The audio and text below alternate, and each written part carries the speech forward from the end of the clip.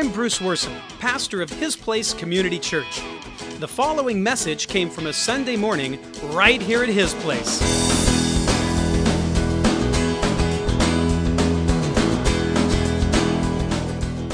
Did you sense the bumping of a tugboat this week? Now, this requires having heard the message last week, and then you'd understand why you're a tanker. And because we made the analogy that we're like the big tanker, and God's Spirit's like the tugboat, turning us one bump at a time. If you heard the message last week, how many of you can say that, yes, you did hear the voice, you did feel the tug, that old tugboat this week? I'm just curious. Let's see. Yeah, raise my, okay, good. Maybe a little more sensitive this last week than the week before, hopefully. Maybe going to be a little more sensitive this coming week. But the more important question is, did you allow yourself to be turned? Because it just happens so subtly, you know, like we said last week, where that little tugboat says, of His Spirit, says, wait 3 seconds and hold the door. Don't complain that your line's slower than their line. You know, apologize. And we either ignore or we respond. But remember, we not only have to give the captain of our salvation permission to come aboard, but we must then surrender command, turn over control, and the hardest part of all, for the rest of our lives, resist the urge to grab the wheel, to grab that wheel when his tugboat-like spirit goes to work on us, trying to turn us around, turning us tankers around. That's no easy task with that gentle little bump, bump, bump.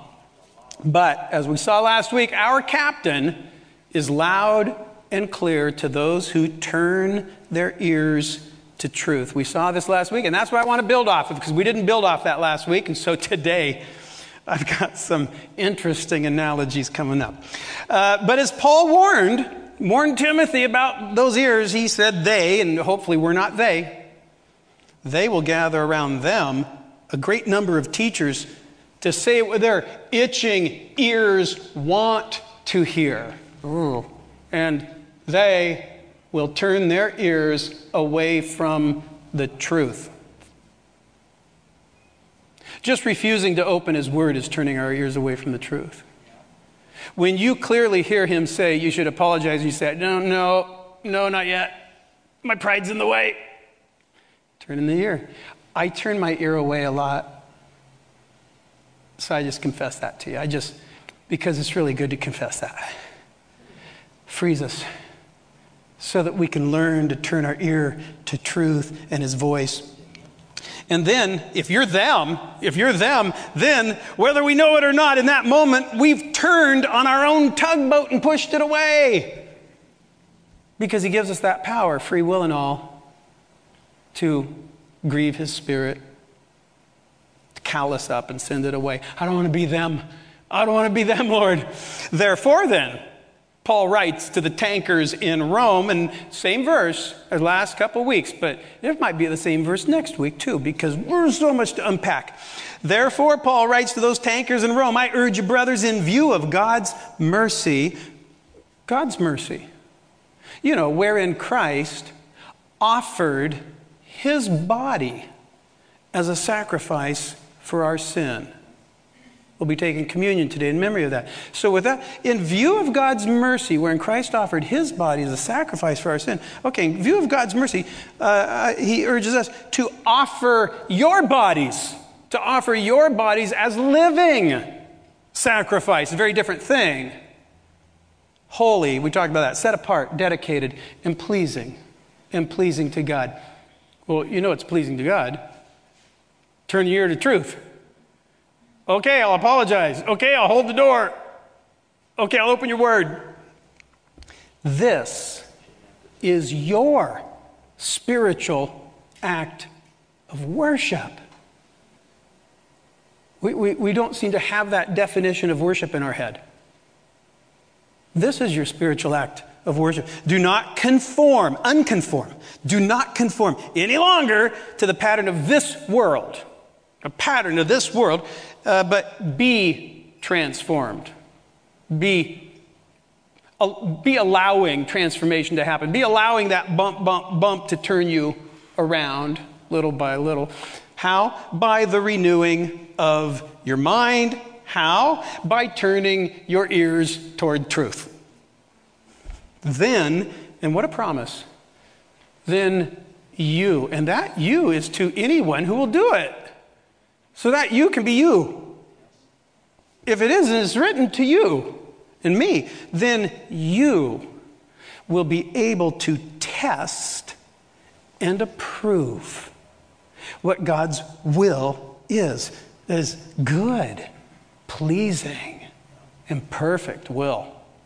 Now, whenever we talk about God's will, we have to be really careful to talk about what kind of, there's different aspects to his will. So what will are we not talking about? What part of God's will are we talking about? We'll just sum it up real quickly. Paul is not talking about God's supreme will of authority.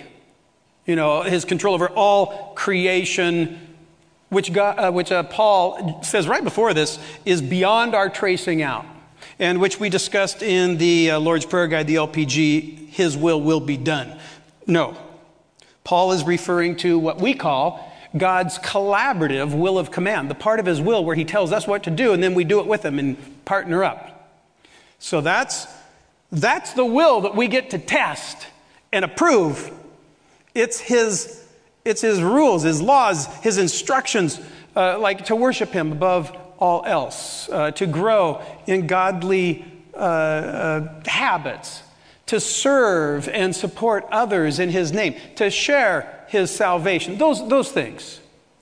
His will, his collaborative will of command.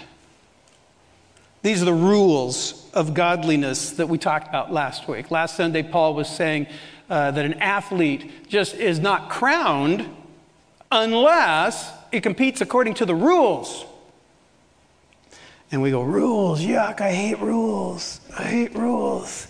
Yeah, but now rules is just another word for what's spoken of throughout the Bible. Law, God's law. Go, yuck, I hate God's law. I hate the word law more than I hate rules. Yeah, I understand, but no, not yuck, not when applied correctly. You see, the Pharisees and their ilk did a real number on the reputation of the law. And mostly what we find, what we dislike about it is how misrepresented it can be, especially by legalistic believers even today. And so we need to have the right definition in our head so that we can say, oh, not yuck. Not yuck at all. If it's that, I didn't know it was that. So here's one verse that should just do that for us. It's Proverbs 31, where it describes like the perfect, noble wife who speaks with wisdom, and on her tongue is the law of kindness. Put that in, just drive that right in your head. It's the law of kindness. The law of kindness, the rules of kindness, the instructions of true, and not just kindness, true kindness, eternal kindness, God's kindness. That's the law that the Lord is determined to put in our mind so we can work it down into our heart as we test it and approve it.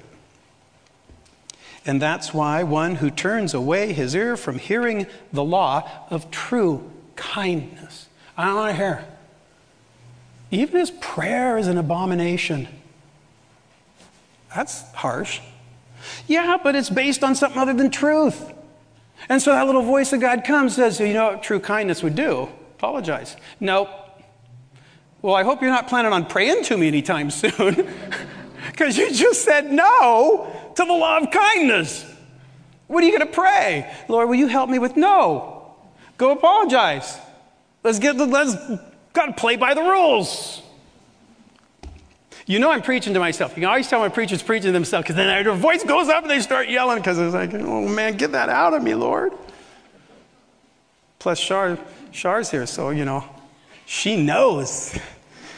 Get that stuff out of him, Lord.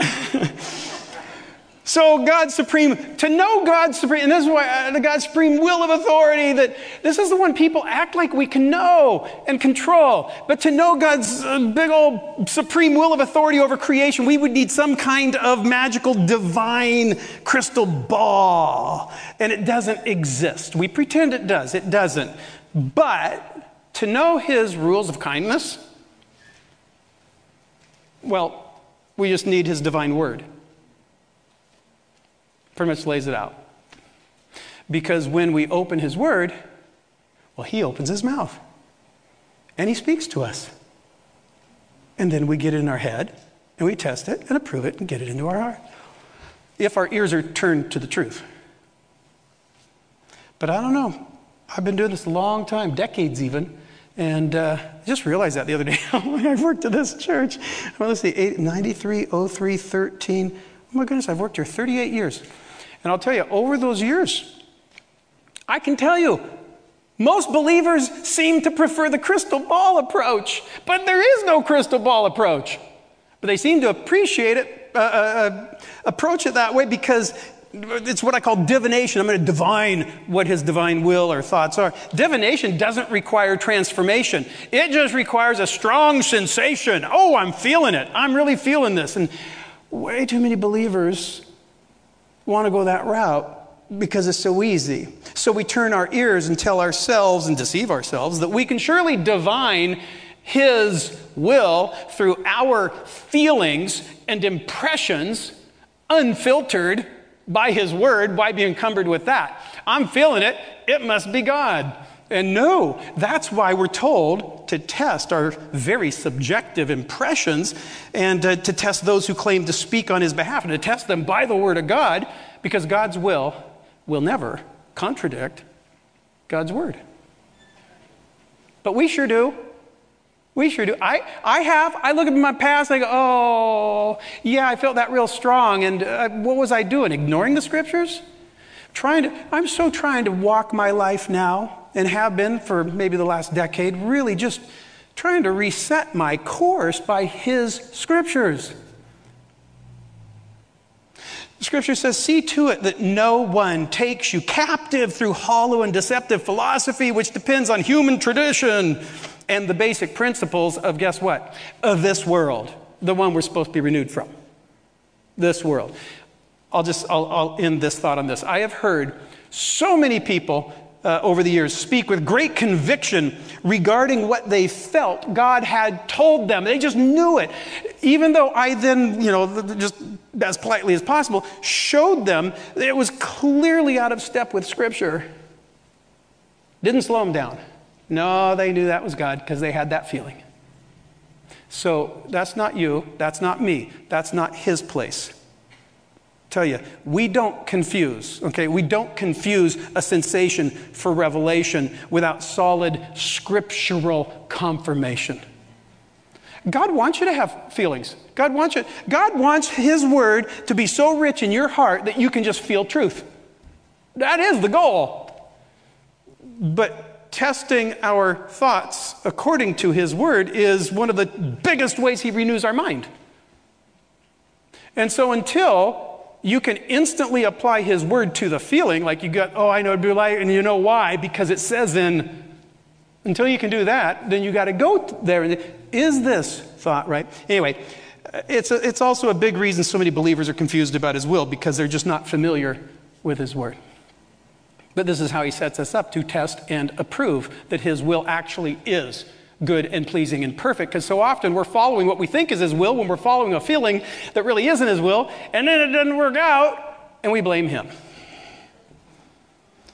Unconforming to the ways of this world by the power of God's word is our truest act of worship. Far more than singing in a church. I mean, that's where the rubber meets the road, because it requires a daily living sacrifice on your part, on my part. That's why he loves it. He wants that daily living sacrifice of trust and love and responding to his calling. Bump, bump, bump. Open my word. But it can't be mere mechanical compliance. He hates that. He don't tick off the boxes because like you're earning something. It's got to be, you're part of his place, which means our outside behavior is an authentic, genuine representation, a reflection of the light of the new covenant that has made its way into our heart. It's real. It's true. Because this is the covenant I will make, declares the Lord, through Jeremiah the prophet. I will put my law in their minds. Right here, meditate. God put it in their minds, and then that way, write it on their hearts. To which Paul adds in the New Testament, written not with ink, but with the Spirit of the living God, not on tablets of stone, but on tablets of human hearts, unless you have a heart of stone. This is how he renews us, by getting his word into our mind. Then we can test it by putting it into action. First, you have to know it, what he wants. The Spirit will help you out there. Then we test it by putting it into action. And then by experiencing the truth of it firsthand, slowly, over time, bump, bump, bump, we can approve it. Yeah, that's absolute truth. And that then will move it into our heart. But if we turn our ears away from truth, we'll end up with a heart of stone and abominable prayers. There's a very good, very big reason that we are told do not conform any longer. Unconform right now. Very good reason that has to be in it, because we are conformers by nature, imitators. From childhood on, we play and work and learn and grow and change by conforming constantly to what we see and want to be. I want to dress like her. I want my hair like her. I don't know. That's the ladies. The guy, I just realized that sounds like me saying it. I want my hair like her. No, mine is, man, I wish I had muscles like him. Ain't going to happen, but I can have a wish. Okay. Grow and change by conforming to what we see want to be. There's really only two choices. When you boil it all down, good and evil. Which one are you going to imitate? Since we're conformers, we must consciously unconform from our self-serving culture. And I think the secret for believers is just never settle for whatever level of renewal you currently have. This is fantastic. Enjoy it for today. Hopefully you can say, it's a little better than it was last week. It's a little more than it was last year. But next week and next year, it should be more and better than it is now. Noah was talking about. We come here to get better. Not by grunting and straining, but by relaxing and listening and allowing and responding. Just don't settle for whatever current level of renewal you have. And then after that, we must deliberately choose to become what I like to call a genuine imitation. We're going to imitate something, so let's imitate the genuine thing.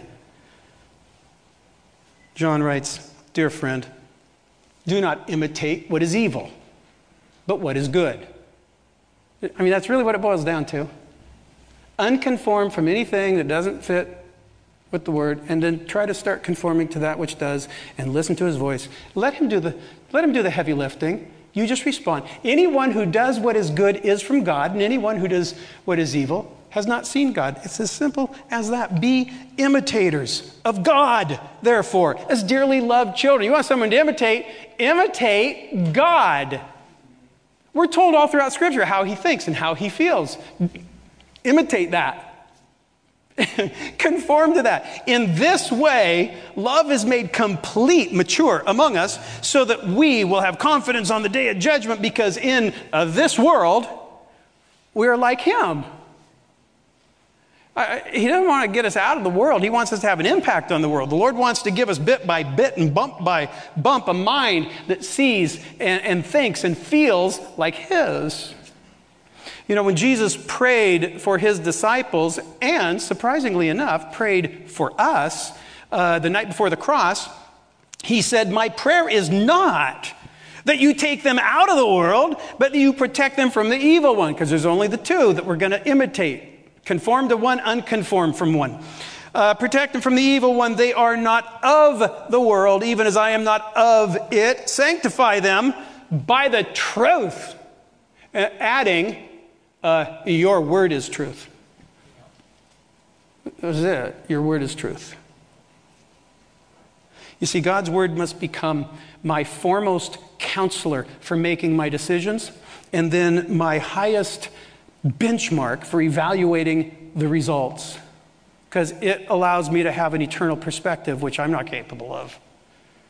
And because the Spirit of God uses the Word of God to make us like the Son of God.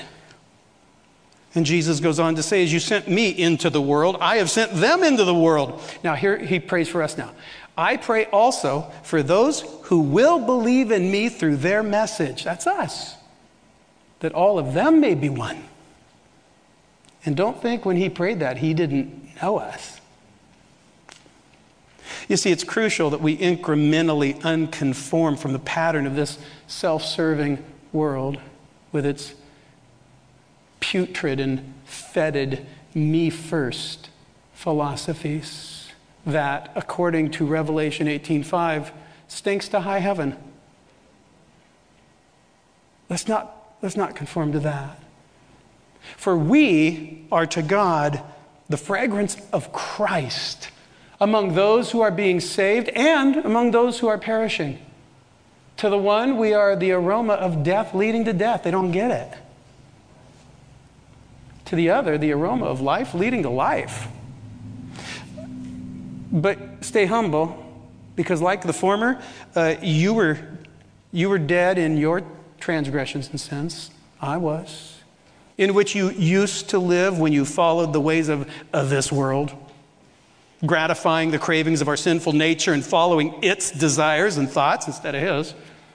But God, Dad, who is rich in mercy, made us alive with Christ. Even when we were stinking dead in transgressions. The term Paul uses for transform, he says, be transformed. I mentioned it last week, but I didn't expound on it. It's a Greek word that gives us our word for metamorphosis. You know, like how a caterpillar becomes a butterfly. Be metamorphosized? I'm not sure. Is there a word? Can you use it that way? Be metamorphosed. Be transformed. The creature that goes into that cocoon is the same creature that comes out. But the change is so transformative that it's really hard to think of it as the former self that it once was. I hope that's true of each of us. But I do know this. I know this for each and every one of you and myself. God wants us to undergo a mind metamorphosis. A renewal that reaches way deeper than Christian behaviorism. That's a technical term. It just sounds awful. Christian behaviorism, which can be achieved. It's just making yourself behave like something, to look like something. It can be achieved on the surface through mental effort. Yeah, that stinks. That stinks to high heaven too. So how does a mind metamorphosis happen? Well, I'm going to stick with the tanker analogy. We got to reset our cruise control. Every tanker is equipped with a cruise control system, an autopilot, the tanker autopilot. So if we want to change direction mid-course, which is what our Father is all about, by the way, us changing direction mid-course, again and again and again. Well, you got a couple choices. We can, you can just force the wheel against the autopilot with that behaviorism. I can just make this happen even though everything inside me don't want to. Or you can reset the autopilot and let go for good. Because in a wrestling match with that relentless autopilot, guess who's going to wear out first and fall back to the old heading? Just look inward, understand who we're fighting. Remember last week we talked about how Paul's fighting himself? Wants to land those blows on himself. Our mindsets and viewpoints and demeanors and bearings and attitudes and habits and false beliefs forcefully work to prevent our transformation. But God's word resets our autopilot. That's why we're so important. Son of man, receive every word I've spoken into your heart. Have ears to hear. You see, as we surrender more and more control, as we more and more, trust him, get to know his heart, he resets that autopilot so that we can relax, let it go. We should picture ourselves resetting those controls every time we read or hear or discuss or meditate on the narrow straits of Dad's Word. That's what we're doing. We're resetting that control, getting that heading going in the right direction. But it's so incremental that sometimes we don't think it matters if we skip it or miss it. We don't think it's doing that much. That's as much as it does. That's how it works. Bump, bump, bump. And you'll know you're growing when you start to feel a certain kind of what I call righteous anxiety. You should start to feel restless when it's just been way too long since you went to that control room to reset the autopilot. Because, big reason, reset minds down here. Reset minds down here. Quickly acclimate and return from that narrow path to those old neuro paths. I don't think we understand how quickly our renewed, spirit-filled, God-passionate, Jesus-loving mind just goes numb to all the evil that's around us. If Char's going to be gone for the evening and I have to cook for myself, I like to microwave vegetables. Just easy. You poke it with a fork and you throw it in the microwave. I like broccoli, cauliflower, and Brussels sprouts. Love the Brussels sprouts.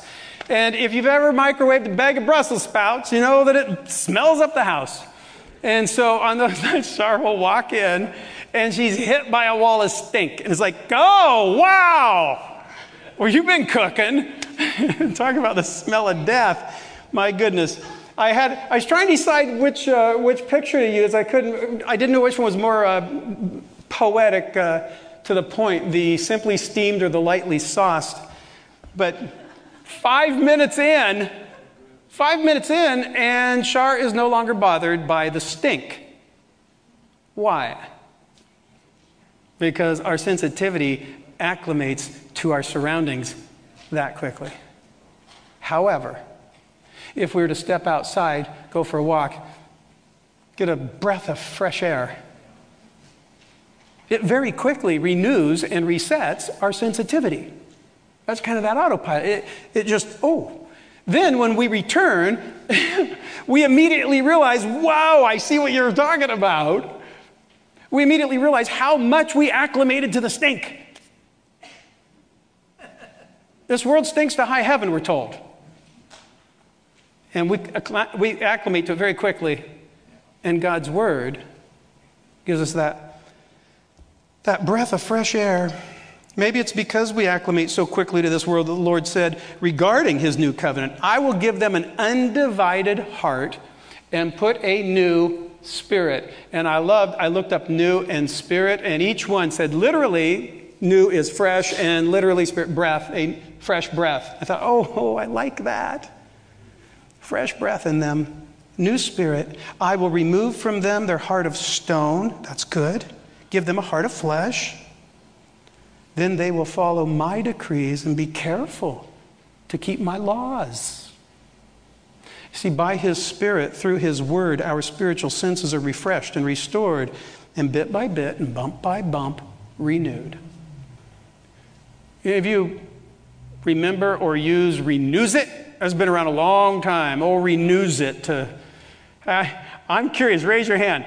Anybody remember the old slogan when they first came out? Renews it, does it.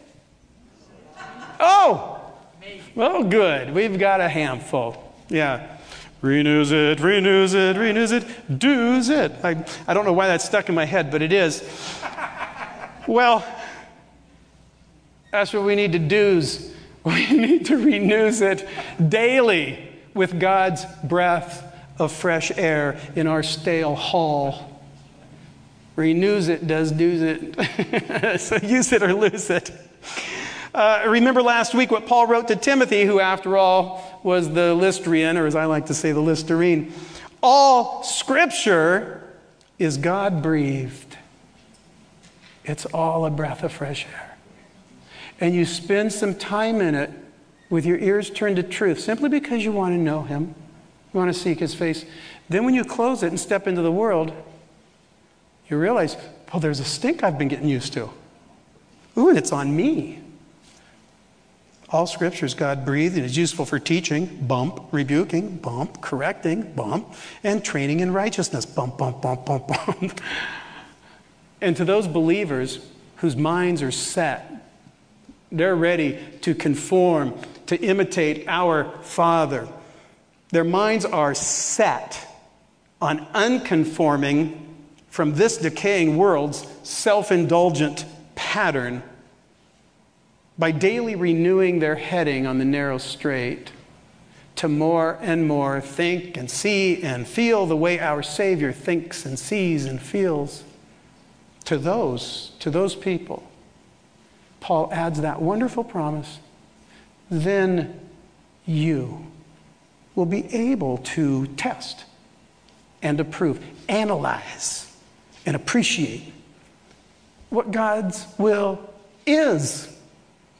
A law of true kindness, good, pleasing, and perfect is His will, which we will grow to know more and more with more and more hindsight. I'll close with this analogy. Let's say you're lost, you're hiking all alone, way up high on a treacherous trail, and you're hungry. You don't know what you'll do.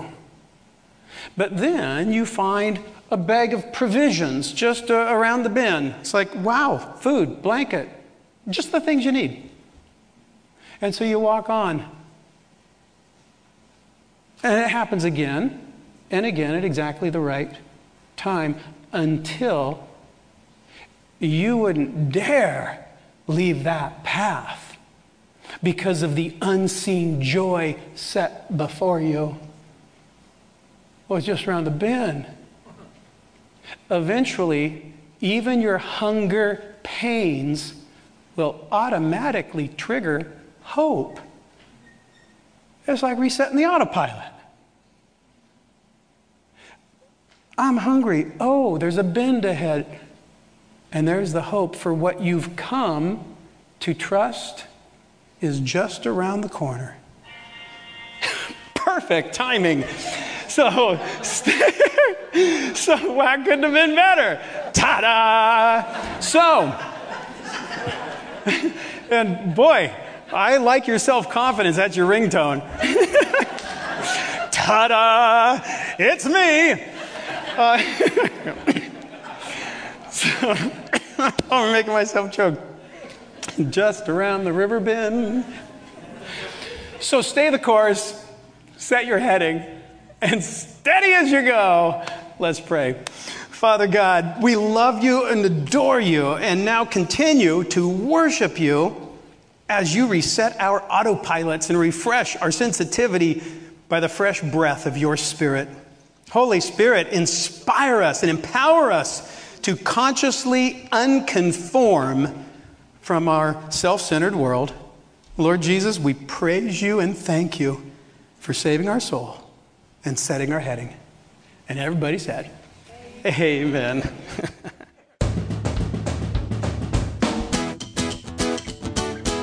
Well, thanks for listening in. Why don't you join us on a Sunday morning? If you'd like more information about the church, just point your browser to hisplacechurch.com. Until next time, may the Lord bless you, keep you, and make His face shine upon you.